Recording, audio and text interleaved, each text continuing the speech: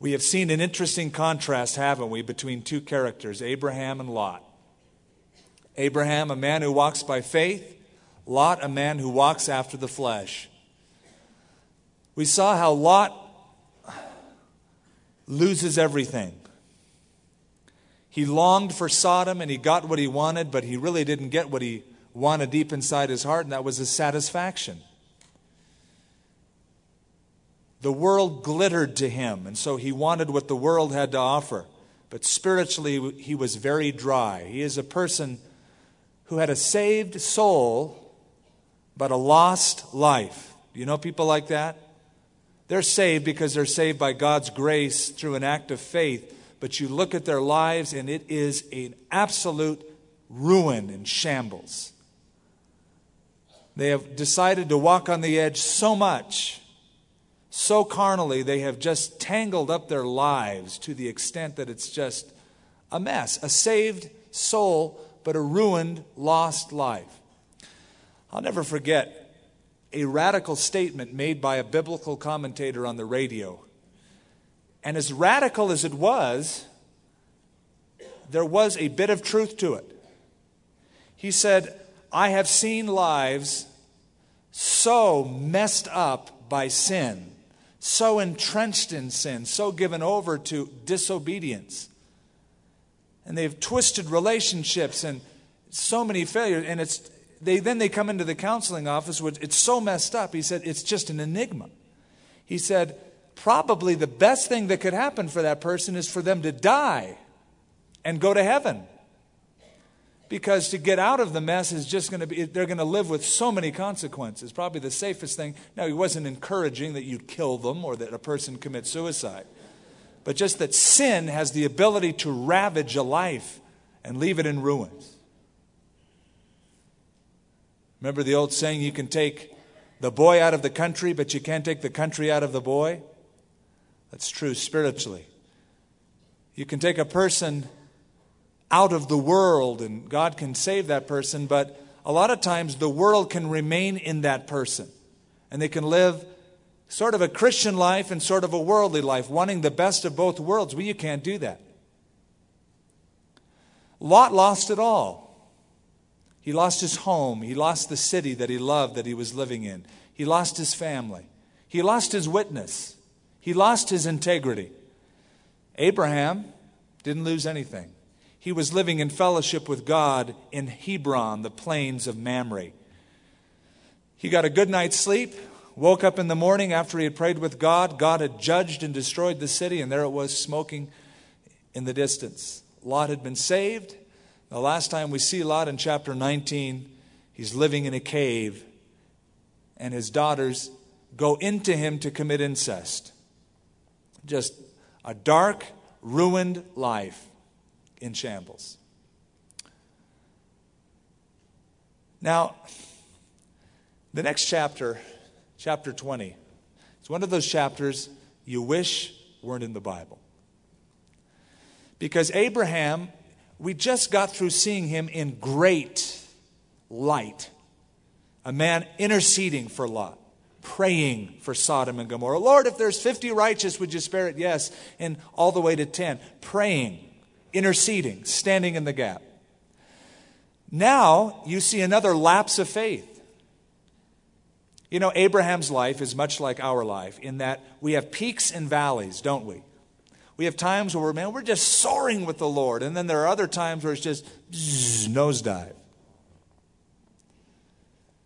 It's like a Duncan yo-yo. You're up 1 minute, down the next. Up the next, down the next. Not really consistency. Abraham, this example of faith, is now becoming an example of unbelief for us. So in chapter 20, it says, Abraham journeyed from there to the south and dwelt between Kadesh and Shur and sojourned in Gerar, down in the Gaza Strip. Now Abraham said of Sarah, his wife, here it goes again, same sin he did 30 years ago, she's my sister. And Abimelech, the king of Gerar, sent and took Sarah. Remember that bumper sticker? I think it's still around. It says, Christians aren't perfect, they're just what? Forgiven. Interesting bumper sticker. It's true.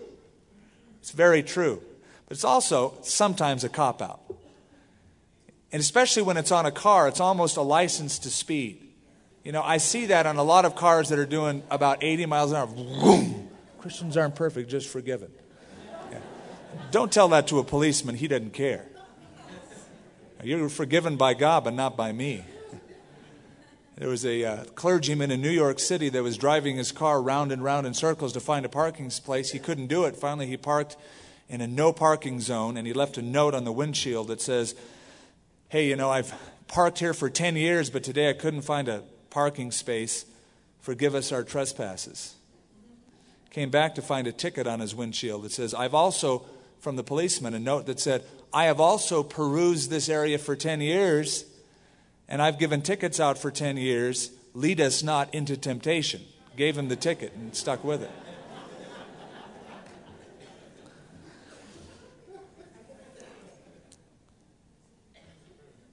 It seems that we battle with three areas. Now, we all know what it's like to battle with the devil. In fact, a lot of us will blame the devil for lots of things. And the world has its allurements and attractions, but there's another enemy called the flesh. And we're out there saying, the devil did this, the devil did that, we're fighting the devil, when the real problem could be our own flesh. We have an old nature that we battle with, and we have propensities in our old nature. We have habits and patterns that seem to resurrect, and just when we think we've gotten the victory, the old man knocks on the door. The old flesh nature says, "Here I am," rears its ugly head and tries to have a grip on us, to bring us down to living on a carnal level.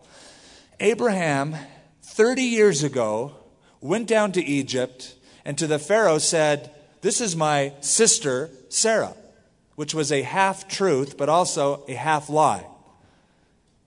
She was his sister in the sense that they had a common father, but not a common mother. A sister in a sense, but very truly his wife. However, since Abraham would be in a position where he could be killed because he had such a beautiful wife, he decided to have his wife lie in Egypt.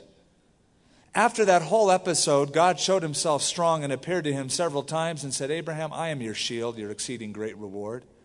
Walk before me and be blameless." Now, 30 years after that episode, he does it again. The same fallback, the same lapse of faith. You know, what happened to remembering the lesson that God taught him? "I am your shield, I'm your exceeding great reward. Whoever blesses you, I'll bless. Whoever curses you, I'll curse." "Okay, God, I got you." But he falls back into that same fleshly manner of living. We struggle with the flesh like Abraham. Now, will you ever reach a place in this life where you don't struggle with the flesh? Never.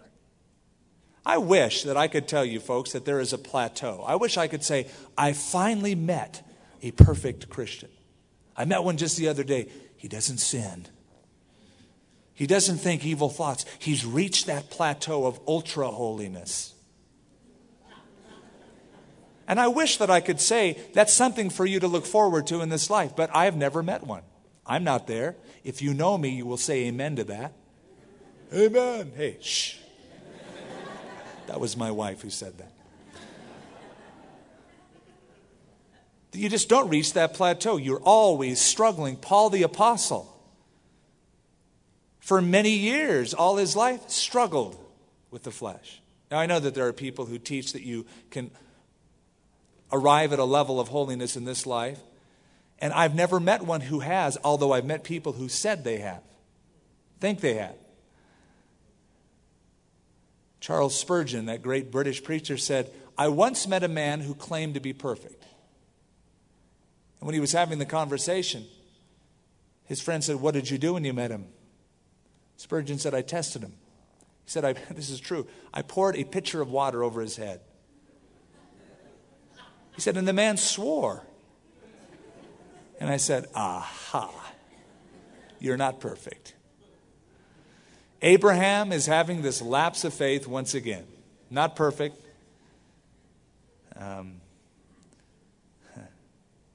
Why he left Hebron, the trees of Mamre, we are not told. Why he left the fellowship of God, we are not told. Probably he was curious. He was tired of living by the promises of God. Who knows? But he's now going down to, the edge of the border of the land down in Gerar. It says, she is my sister. And Abimelech, the king of Gerar, sent and took Sarah.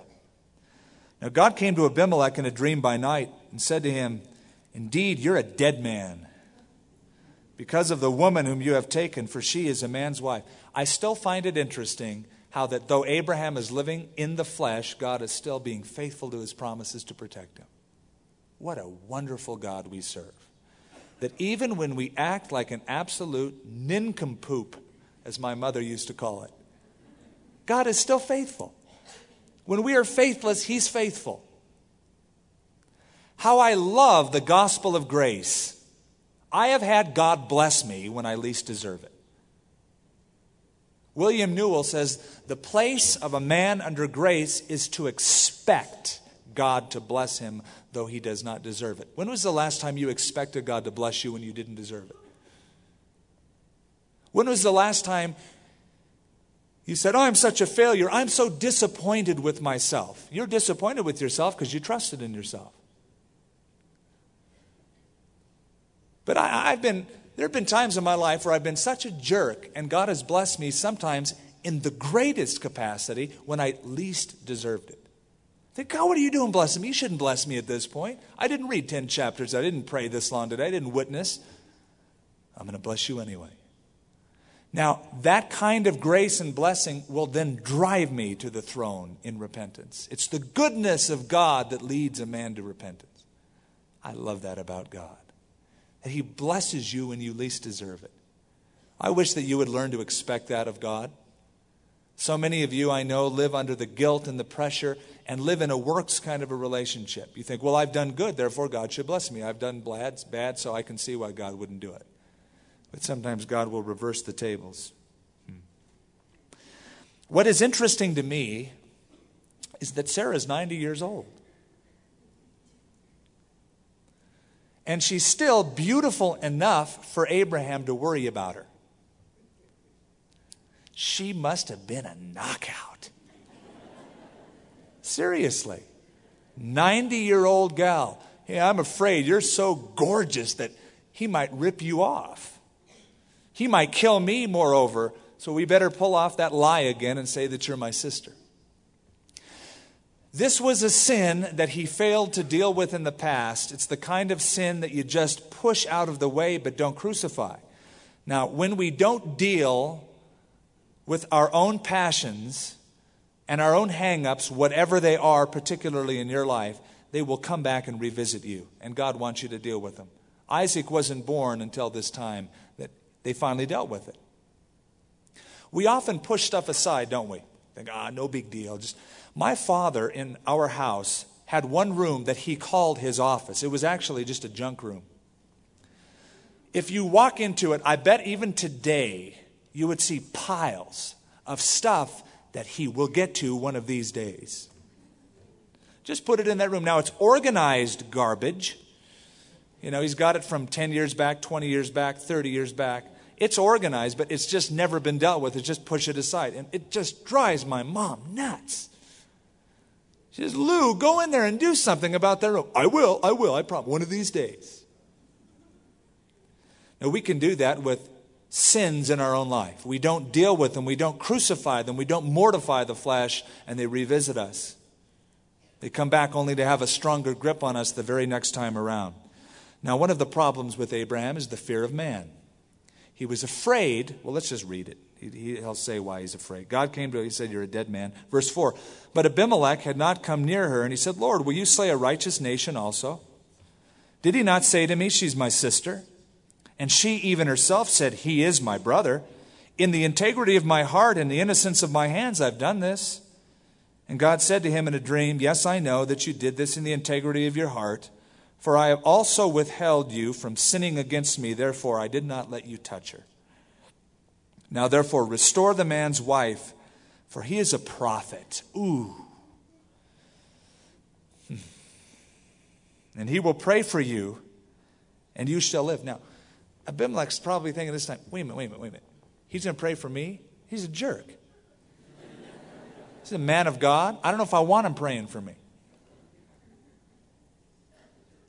But if you shall not restore her, know that you will surely die, you and all who are yours. So Abimelech rose early in the morning, called his servants, and told all these things in their hearing, and the men were very afraid. And Abimelech called Abraham and said to him, what have you done to us?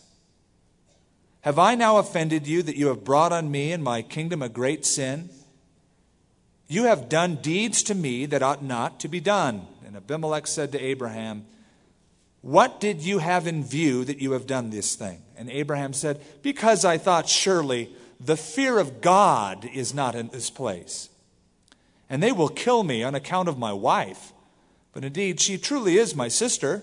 She's the daughter of my father, but not the daughter of my mother. You say, well, technically. And she became my wife. Saying, well, it's half true, but a half truth is also a half lie. The problem that he had was that he was afraid of man. Should he have been afraid of men? In the natural, yes. But should he have been afraid of men after all that he's gone through? No way.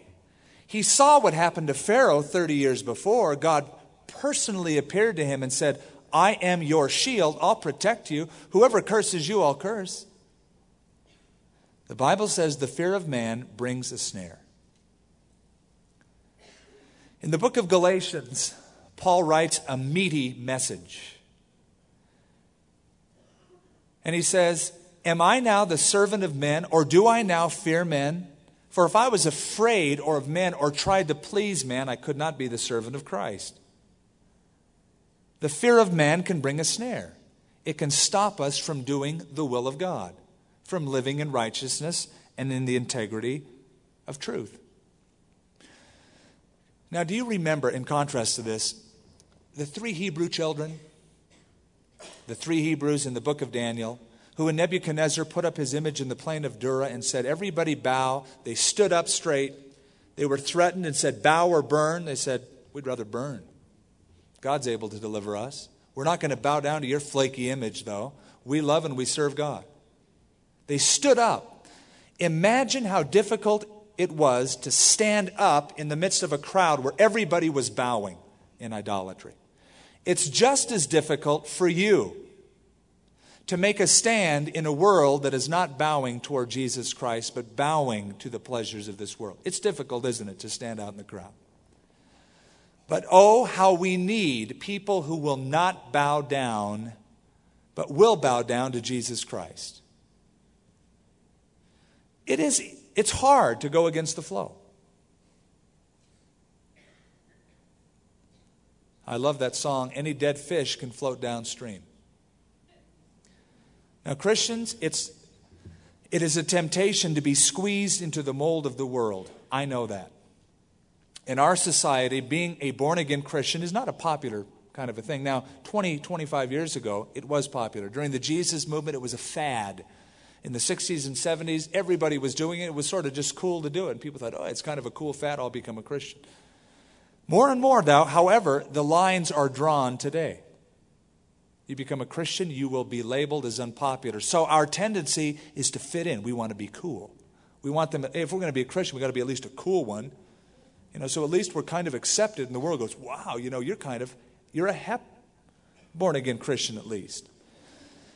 There can come a temptation with that to sort of make that line of integrity of worshiping the Lord God only very, very fuzzy in what we do. And we have to be careful because of it. On the wrong page. Now, in verse 9, notice Abimelech rebukes Abraham. It is a sad day when the world rebukes a child of God. Remember Jonah. Jonah ran away from God. Finally, Jonah confesses his sin. He says, I'm a Hebrew. I fear the Lord God of heaven, and I ran away from him. And they said, why have you done this? The world rebuking a child of God. And Abimelech said to Abraham, what did you have in view? Abraham has a flaky excuse, rationalizes it in verse 11. But indeed, she truly is my sister. Okay, verse 13. It came to pass when God caused me to wander from my father's house that I said to her, this is your kindness that you should do for me in every place where we go. Say of me, he is my brother. So they made a deal a long time ago when they were newlyweds. Honey, do you love me? Oh, Abe, I really love you. Okay, one favor, one little promise in this marriage contract. You're gorgeous, and wherever we go, they could kill me because of you. So will you promise to love me till death do us part and lie for me whenever I need you to do it? Sure, baby. I'll do it for you. I love you so much. So he's reminding, or he's telling Abimelech that it's a deal that they've had since the beginning of their relationship. And Abimelech took sheep and oxen, male and female servants, and gave them to Abraham, and he restored Sarah, his wife, to him. And Abimelech said, see, my land is before you, dwell where it pleases you. A nice way of saying, get out of my sight. To Sarah he said, behold, I give your brother 1,000 pieces of silver. Indeed, this vindicates you before all who are with you and before all others. Thus she was reproved. And so Abraham prayed to God, and God healed Abimelech, his wife, and his maidservants, and then they bore children. For the Lord had closed up all the wombs of the house of Abimelech because of Sarah, Abraham's wife. A couple lessons before we move on to the next chapter. Number one, you're not safe in this world. You are not safe. We must always be on our guard. There's always the tendency of our flesh to be brought into the allurement by the devil with the things of this world. Just because you've had victory in the past doesn't mean that it will always go away. It can resurrect itself, and we must be on guard. We must be awake and sober and not sleeping. My wife was watching a movie this afternoon, a John Wayne movie, and they're pretty predictable. But in one scene where John Wayne was having a fight, I just happened to walk through the room, and John Wayne's having a fight, and that's kind of a highlight in film history whenever John Wayne has a fight, because again, it's predictable. John always wins the fights. And John Wayne, in this one scene, as they were going back and forth, knocked this guy right in the mug, and he fell backwards and landed in a river. And everybody's looking at this fight, and the guy knew that he had been lost, that he lost the fight, and that he'd been licked. And so kind of in his humiliation, he looks up at John Wayne and says, all right, I admit it, but at least let's shake on it. Give me your hand and help me out of the stream. So he gives him his hand. John Wayne pulls him up, and so he's disarmed, having one hand pulling up his foe, at which he takes the other hand and smacks John Wayne in the face. Now, the enemy will do that. You'll get victory. You'll be moving ahead in the Lord. You'll be leaving him in the dust and saying, all right, I'm growing in the Lord, man. I'm spending more time in concentrated fellowship with the Lord than I ever have before. I'm making such victory. The enemy will admit it. All right. You're not doing the things you used to do, but let's shake on it. Like the guy, this is a true story actually, he was being chased from state to state by the police. And finally he went into another state where that police had no jurisdiction over him. And they were meeting at the state line. And the criminal looked over and said, hey, I'm in this state. You have no jurisdiction over me. The authority said, you're right. I admit it. You won fair and square. Let's shake on it. They shook. He brought him back over into the state line in which he was. And so he arrested him. Kind of a stupid thing for the criminal to do, but we can do the same thing. And the Lord visited Sarah as he had said, and the Lord did for Sarah as he had spoken. I love that verse of Scripture. God said, God spoke, and so God did what he said. Abraham was 100 years old at the time. Sarah was 90. Sarah conceived. Now imagine, 90-year-old woman, and her stomach begins to get enlarged over the months. And if you remember the story we said a few weeks ago, that caravan perhaps that was going back and forth to Egypt, who thought that Abram was crazy when he said, my name is Exalted Father, And now my name has been changed to Abraham, father of a multitude. Really? Well, where's your kids? Well, I don't have any. Well, how old is your wife? Well, she's in her 80s by now. And then now she's 90. But when they came back to see that woman pregnant, especially 9 months, 90-year-old woman, God had spoken. For Sarah conceived and bore Abraham a son in his old age at the set time of which God had spoken to him. And Abraham called the name of his son who was born to him, whom Sarah bore to him, Laughter. Isaac. That's what laughter means. That's what Isaac means, laughter. And Abraham circumcised his son Isaac when he was 8 days old, as God commanded him. Now Abraham was 100 years old when his son Isaac was born to him. And Sarah said, God had made me laugh, so that all who hear will laugh with me. She also said, who would have said to Abraham that Sarah would nurse children, for I have borne him a son in his old age. When God told Abraham that he was going to have a son, Abraham laughed out of sheer joy and belief. Abraham believed God. It was accounted to him for righteousness. Genesis 15. The first time God told Sarah she was going to have a son, she laughed out of unbelief. She went, pfft. She didn't even laugh out loud. She laughed in a whisper. She said, I'm old. It's impossible. God heard the laugh of her heart and said, Abraham, why did your wife Sarah just laugh? She said, I didn't laugh. God said, you did too. Don't lie. You laughed. Is anything too hard for the Lord? Now, when she finally got pregnant again, she really laughed, this time out of sheer joy, because the promise was fulfilled. The first was a laughter of unbelief. The second was a laughter of belief. She probably thought about what God said for the next few months. When he said, I will be around this time next year and you'll get pregnant. She probably took long walks at night, looked at the stars, contemplated them, and said, you know what? He's right. Nothing's too hard for the Lord. If this is God, though it's impossible for humans to have babies this old in life, God can do it.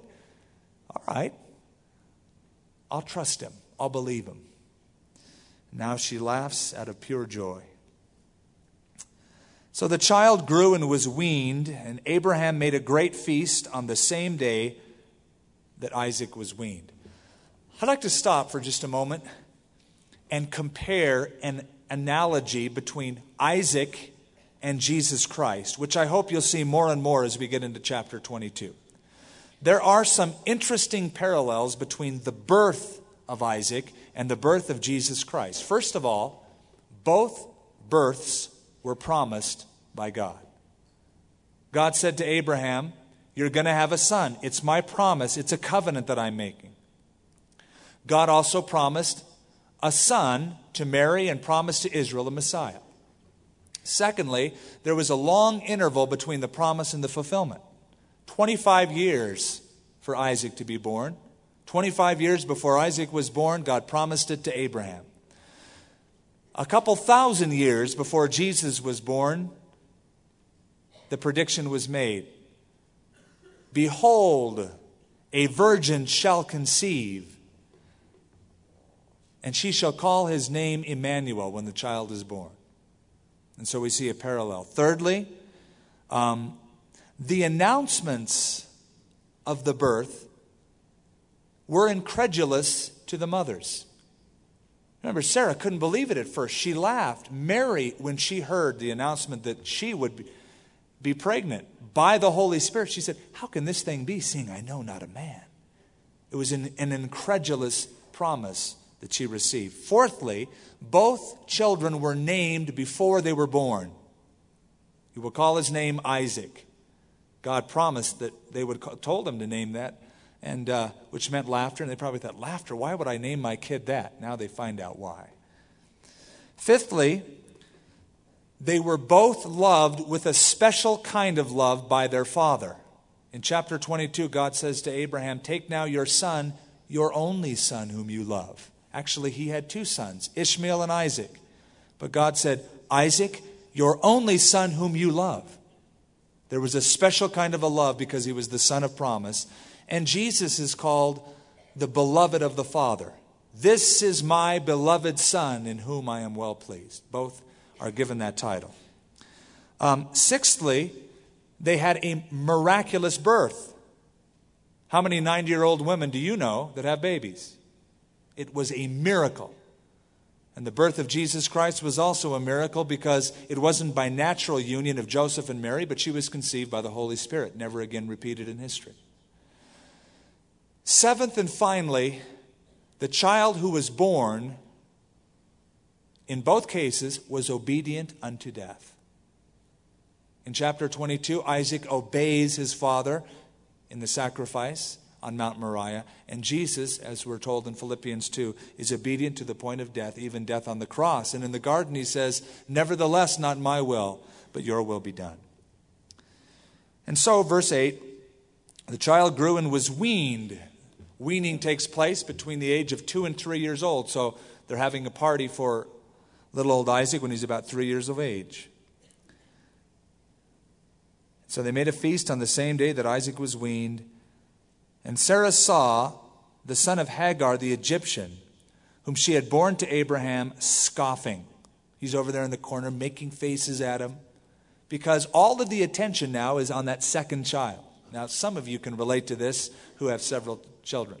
Firstborn, no problem. All of a sudden, number 2 comes into the family, and number 1 takes second place for a while. All of the attention is given to that newborn. You have to change its diapers and nurse it. Oh, isn't it cute? And that number 1 child, who used to be number 1 in attention, is now getting a little bit jealous. So Ishmael is mocking Isaac. Before we move on and look at this mocking and what happens, I like to see parallels, spiritual parallels, in any kind of historical story in the Bible. Isaac was breastfed until he was 2 to 3 years of age. Now it's time for him to grow up. There's a rite of passage. The weaning is taking place. No more milk. It's time for you to eat like a normal kid. It's kind of a celebration that shows that you're growing up. Christians ought also to grow in the same manner. At first, Christians who are born again like milk. They get off on milk. And you should. The Bible says, as newborn babes, desire the sincere milk of the word that you can grow thereby. But there comes a time when a Christian needs to be weaned off milk and grow up and become mature. For the writer of Hebrews said, everyone who drinks milk is unskillful in the word of righteousness. And mature food or strong food belongs to those who by reason of use have exercised their senses with good and evil. You know, at first, a young Christian is content with Psalm 23 and John 14. They read the Psalms and a little bit of Matthew, a little bit hodgepodge through the Scripture. But a Christian needs to grow up and read all of the Bible. And I think one of the marks of maturity is being weaned off milk and learning the whole Bible. Studying all of the Scriptures. Learning the whole content of the will and the Word of God. It's time to, once you're weaned, to get off of the milk and go on. Therefore, verse 10, she said to Abraham, cast out this bondwoman, Hagar, who had Ishmael, and her son, for the son of this bondwoman shall not be heir with my son, namely Isaac. And the matter was very displeasing in Abraham's sight because of his son. Now, Ishmael's a teenager by now. Abraham loves him. He spent 13, 14 years with him. And now she says, get rid of her and her son. She goes, oh, man. She said that, she said that one time before. And so Abraham did that, remember? And God brought Hagar back into the family. Well, now she says it again. But God said to Abraham, now it's different. Do not let it be displeasing in your sight because of the lad or because of your bondwoman. Whatever Sarah had said to you, listen to her voice. For in Isaac your seed shall be called. Now the first time God rebukes him for listening to his wife. Shouldn't have listened to your wife. Now he says, listen to your wife. It's a rite of passage not only for Isaac but for Ishmael. It's time for him to go on. Let his mother raise him. Let him grow up. He's old enough now to take some responsibilities for himself, and it was the age for a Jewish or for a Semitic young lad to take responsibility, so go for it. Yet, verse 13, I will also make a nation because of the son of the bondwoman, because he is your seed. Now, Isaac and Ishmael in the same house illustrate a truth for you and I. Isaac, the son of promise, is fighting Ishmael, the son of the flesh. Even as you and I have two natures within us, a fleshly nature and a spiritual nature. And they're fighting with each other, aren't they? The flesh wars against the spirit, and the spirit against the flesh, and they don't live in harmony well together. If you're trying to live a life pleasing to God, but at the same time live entrenched in the things of this world that are opposed to the Spirit, it won't work. You can't serve two masters. You've got to crucify, mortify the flesh, and live after the things of the Spirit. It just won't work. A double-minded man is unstable in all of his ways. So Abraham rose early in the morning, took bread in a skin of water, putting it on her shoulder, gave it and the boy to Hagar, and sent her away. And she departed and wandered in the wilderness of Beersheba, down south in the desert where Bedouins still roam to this day. And the water in the skin was used up. She placed the boy under one of the shrubs.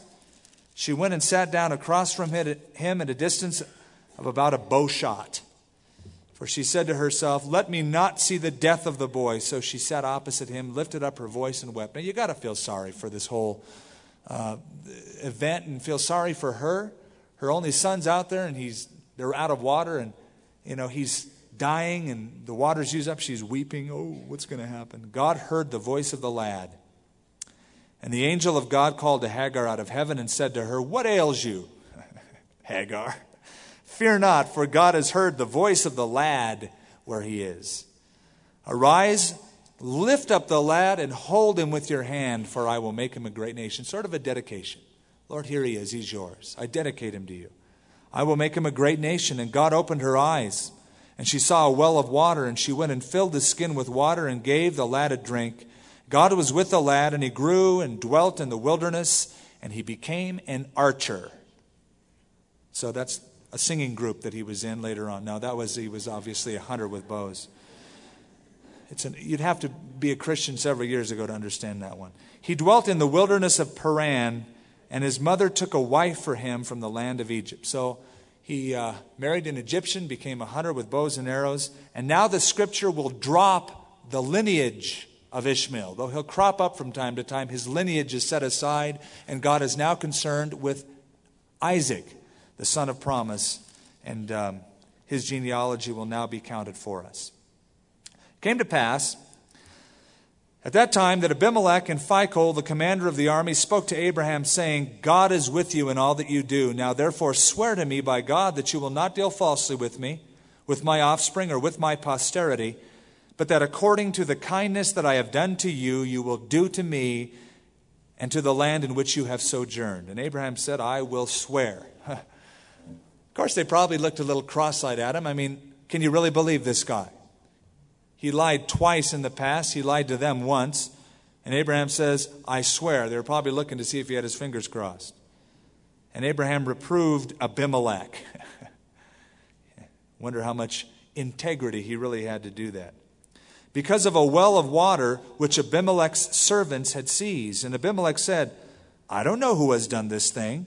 You did not tell me, nor had I heard of it until today. So Abraham took sheep and oxen, gave them to Abimelech, and the two of them made a covenant.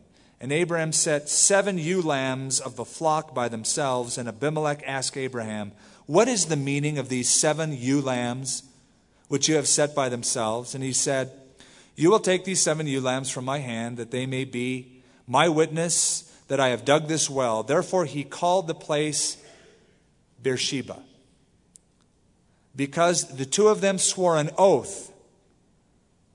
Thus they made a covenant at Beersheba. So Abimelech rose with Phicol, the commander of his army, and they returned to the land of the Philistines. And Abraham planted a tamarisk tree in Beersheba, and there he called on the name of the Lord, the everlasting God, El Olam, a designation of God unique only to this passage. And Abraham journeyed in the land of the Philistines many days.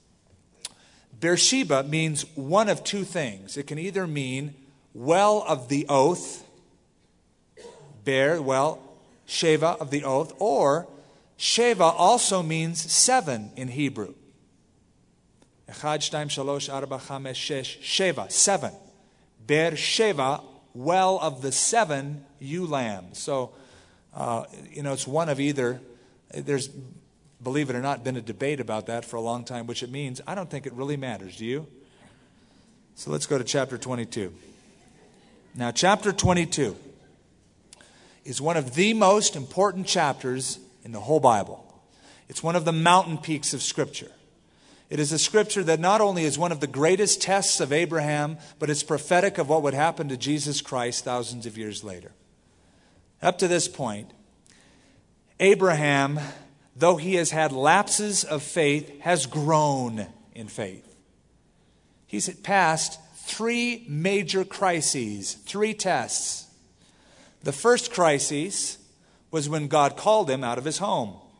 He said, leave your land, Ur of the Chaldees. Go to a place that I will show you. Leave your home, leave everything, and split. And he did. Eventually, he didn't do it all at once. He was partially obedient. The second test is when he was called to leave Lot. And he brought Lot with him from his homeland, but there was a time when they were splitting up, and that was hard for him. But he passed the test. Lot went down to Sodom. Abram stayed in the land God called him to stay in. The third crisis and test was when he had to let go of his son Ishmael, and he passed the test. This is the fourth test, and it's the greatest test. It is a test of extreme suffering because God will say, take your son and sacrifice him upon the hills of Mount Moriah. I hear an unfortunate doctrine that is not based in Scripture, but it's very popular. It's the doctrine that says God does not want his children to suffer. Suffering is not God's will for a Christian. Yeah.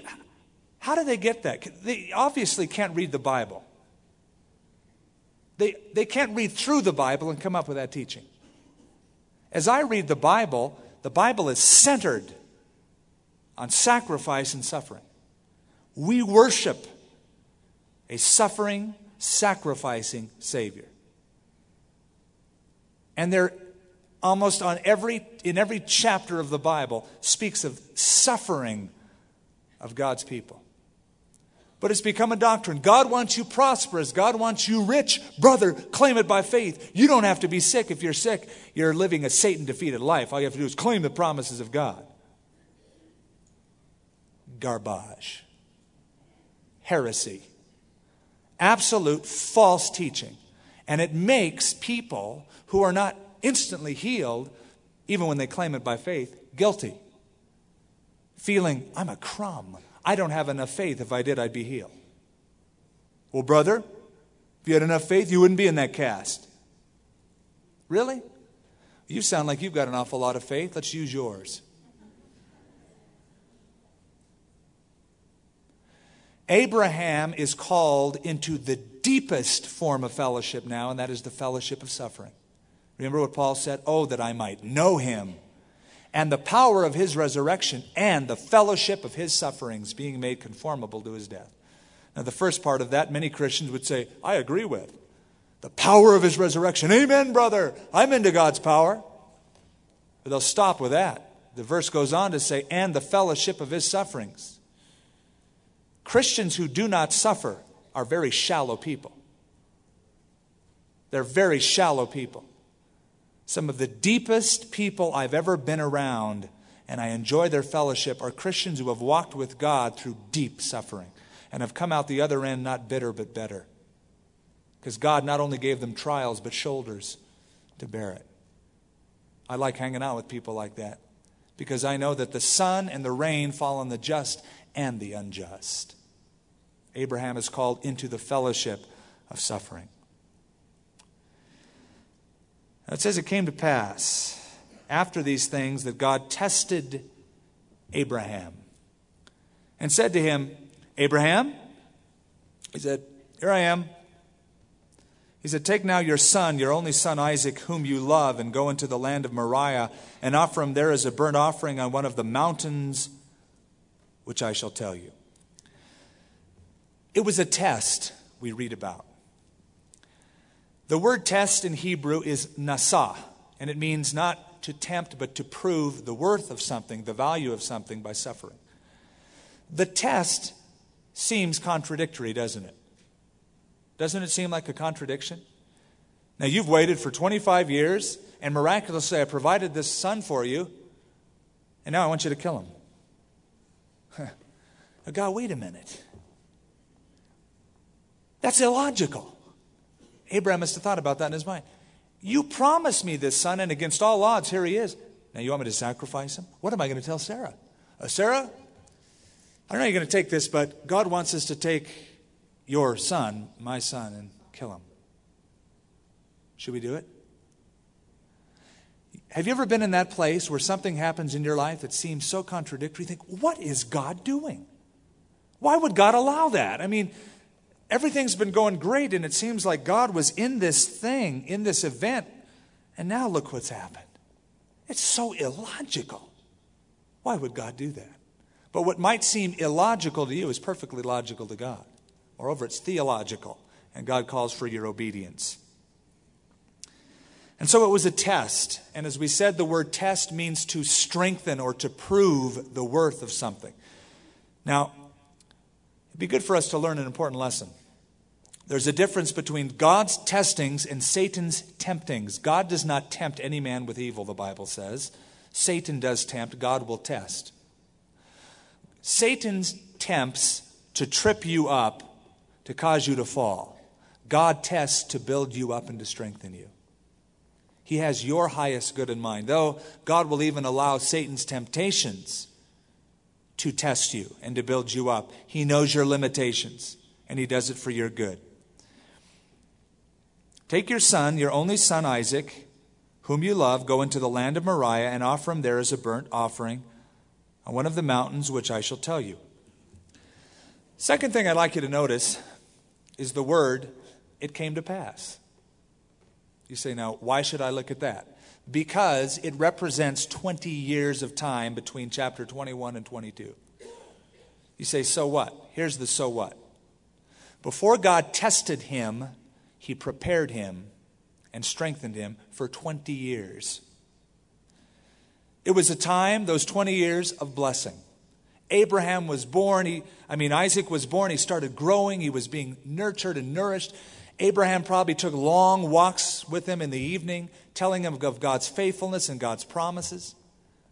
Saying, Isaac, have you noticed anything different about mom and dad? Well, no, mom and dad, what is it? Well, we're a lot older than your friends' moms and dad. Have you noticed that? Yeah, you do have a lot of wrinkles. Well, let me tell you why. I was 100 years old when you were born. You're out there hobbling with a cane. Your mommy was 90 years old. That's an impossibility. But God did this.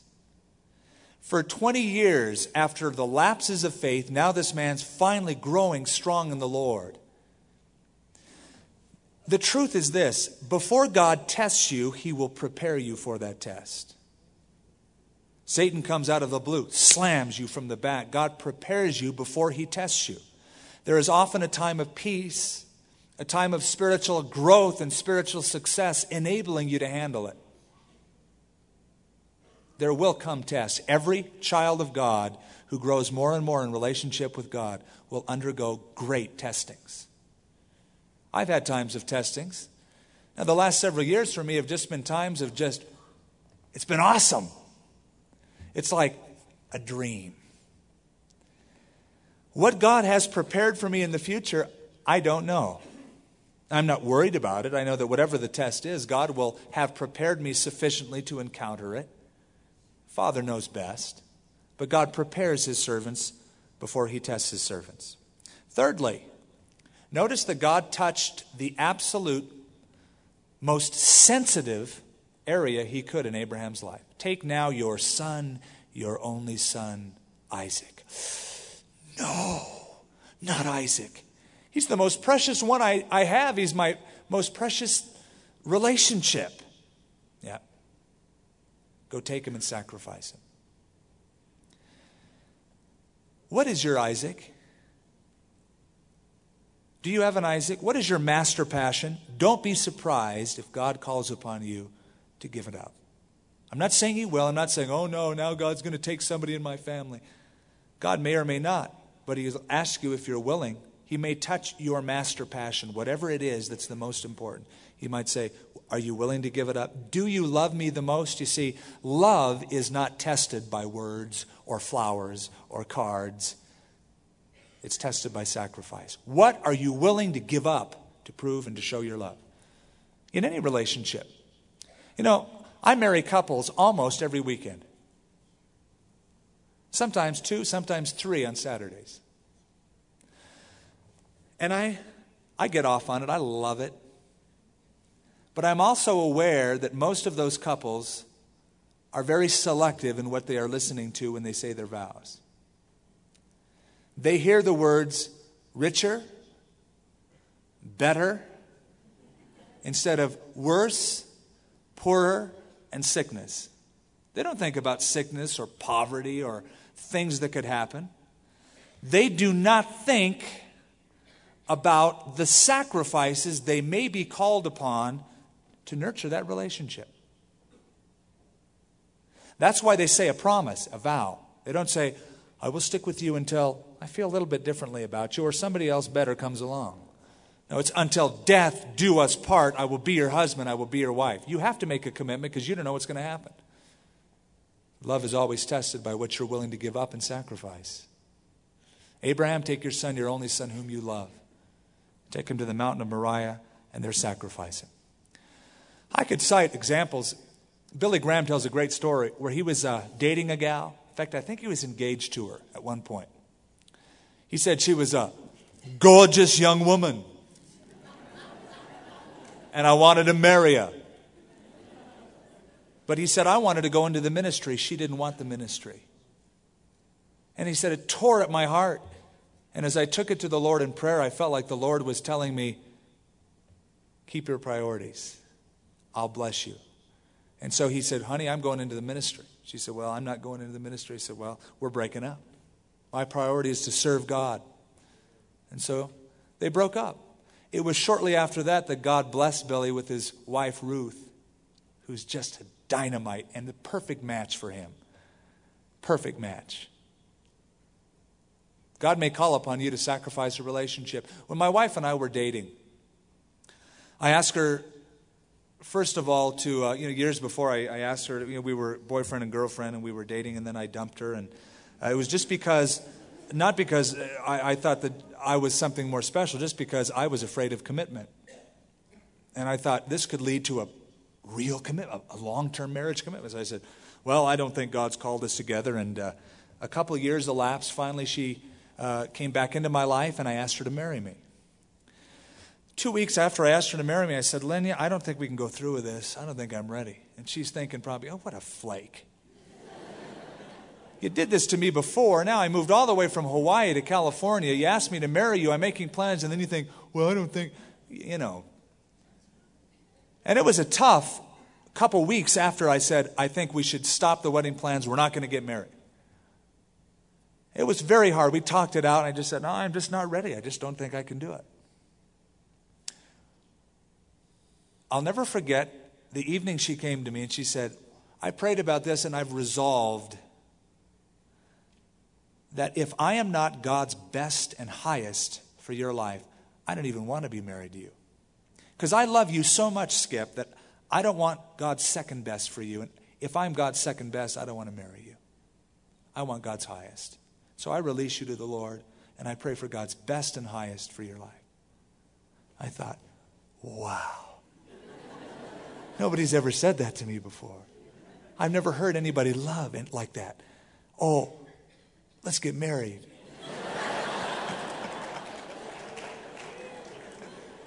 And she probably thought, well, I don't know if you're God's highest for me. She didn't verbalize that. Young man came to me years ago and we were over on Eubank, and he came up after a service and he said, I'm considering making a commitment to Christ, but I'm afraid. My parents are staunch Roman Catholics. We are so close, and they would resent me doing anything except the traditional structure that I've been raised in. If I make a personal commitment to Jesus Christ, I know how that'll change my life. I've seen it change others. And it will divide me and my parents. He said, what should I do? I said, what do you think you should do? What would God have you to do? Every relationship, as difficult as it might seem, must take always second and third place to the relationship you have with God. You know the answer to that question. Jesus said, whoever loves father and mother more than me is not worthy of me. And it's a consequence. It could happen. It may not, but it could happen. You have to count the cost and then make the right choice. There's a cost in every decision. When I left, it could be a place besides a person. I remember when God called me to leave the house on the beach where I was living.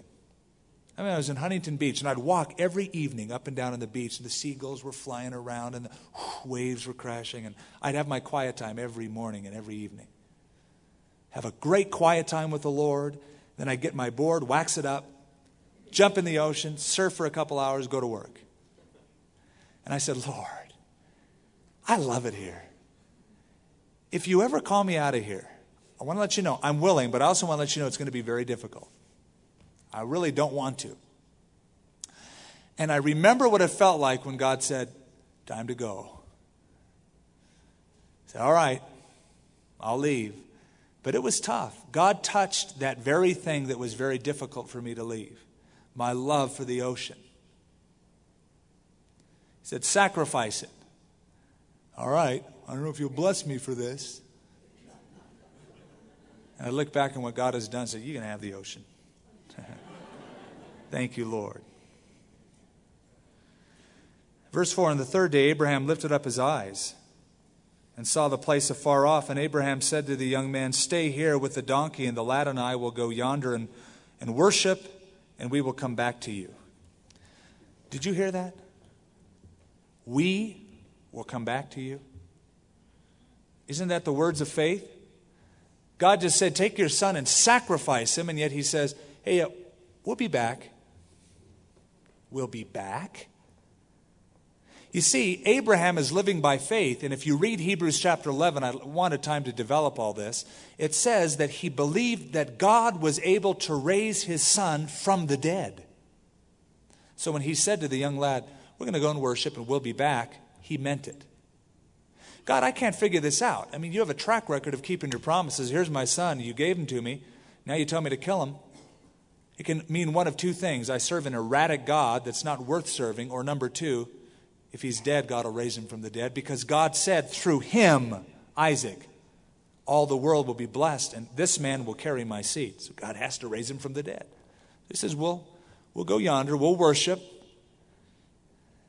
We'll be back. Abraham took the wood, the burnt offering, laid it on Isaac his son. He took the fire in his hand and a knife, and the two of them went together. Isaac spoke to Abraham his father and said, my father. And he said, here I am, my son. And he said, look, the fire and the wood, but where's the lamb for the burnt offering? And Abraham said, my son, God will provide for himself the lamb for the burnt offering. And the two of them went together. Only problem with that is God did not provide a lamb. He provided a ram caught in the thicket. What Abraham spoke was prophetic. Let's go on. We won't finish it all. We'll just touch on a few things. Finish it next week.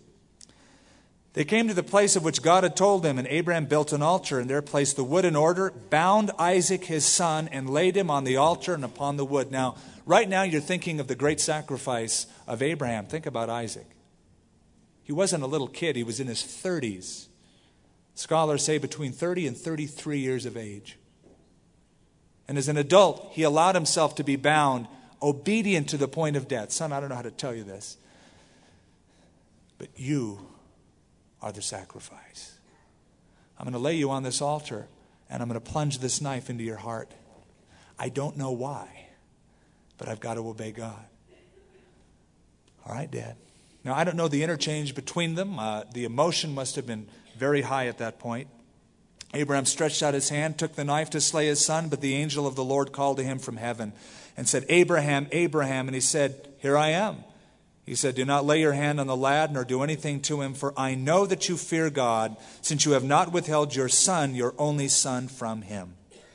And Abraham lifted his eyes and looked, and there behind him was a ram caught in the thicket by its horns. So Abraham went and took the ram and offered it for a burnt offering instead of his son.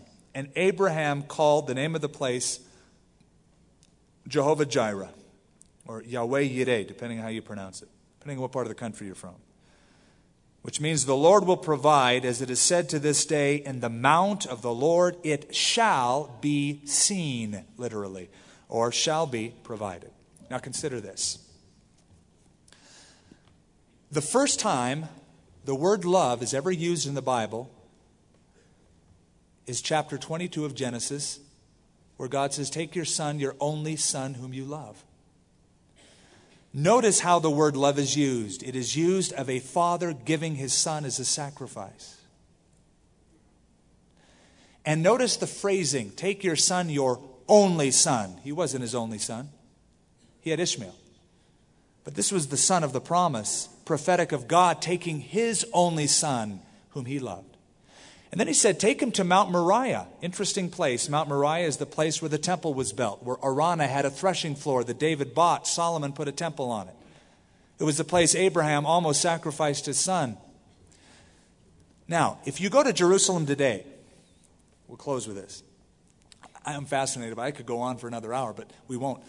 But real quickly, if you go to Jerusalem today and you stand on the Temple Mount, you're on the top of Mount Moriah, a place where the temple stood, a place where Abraham almost sacrificed Isaac. But as you look on the Temple Mount to the north, you notice that Mount Moriah slopes in elevation upward.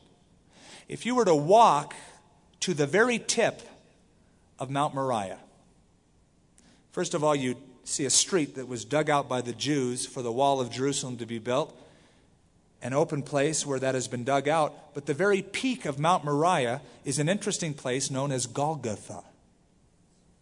The tip of Mount Moriah. Golgotha. Before the temple was built, the topography of the land was hills and valleys. So when Abraham saw the top of Mount Moriah, it probably was not the Temple Mount, where the Mosque of Omar sits today, but Golgotha, which is the very pinnacle of Mount Moriah. And brought him up to the top of Mount Moriah. He said, "Take your son, your only son."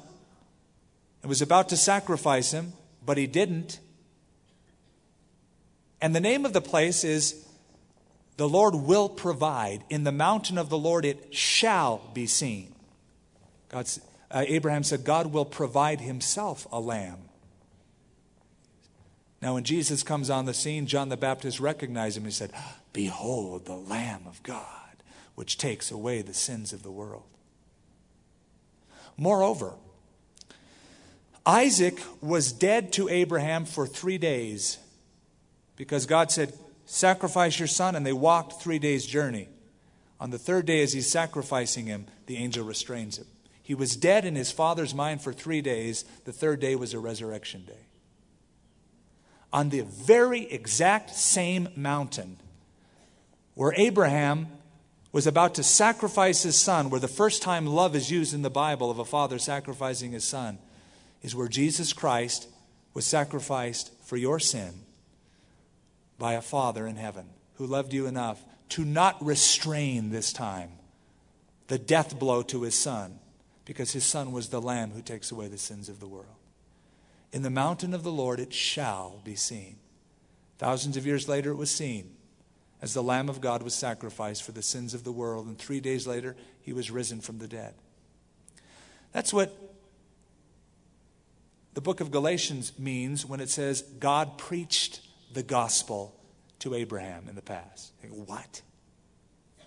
It was prophetic of his only begotten son. We'll finish off next week. There's some more thoughts to bring out. Maybe we can show you some topography of the area of Jerusalem. Maybe we'll have a structure of the temple. I'll try to remember to bring that, and we'll uncover it. Heavenly Father, we are amazed at how the Holy Spirit has pieced together the Scripture. We're amazed that the first mention of love speaks of a father giving his son in sacrifice. We're amazed that it was the same mountain upon which our Savior was sacrificed for us. And we see how that from the beginning, suffering and substitute in atonement was always your plan. From the very beginning, you chose your Son, slain from the foundations of the world, to be our sacrifice. How we are amazed at your love for us, Lord. We're amazed, Lord, that you loved Abraham so much to protect him and overlook those faults and call him a man of faith. But we're most amazed that in your love you did not restrain the crushing blow of death against your Son, but you let him be killed, suffer immensely, so that our sins could be paid for. Lord, I pray that tonight, under the conviction of your Spirit, those who have not repented of their sins and come to Christ would do that by faith in Christ.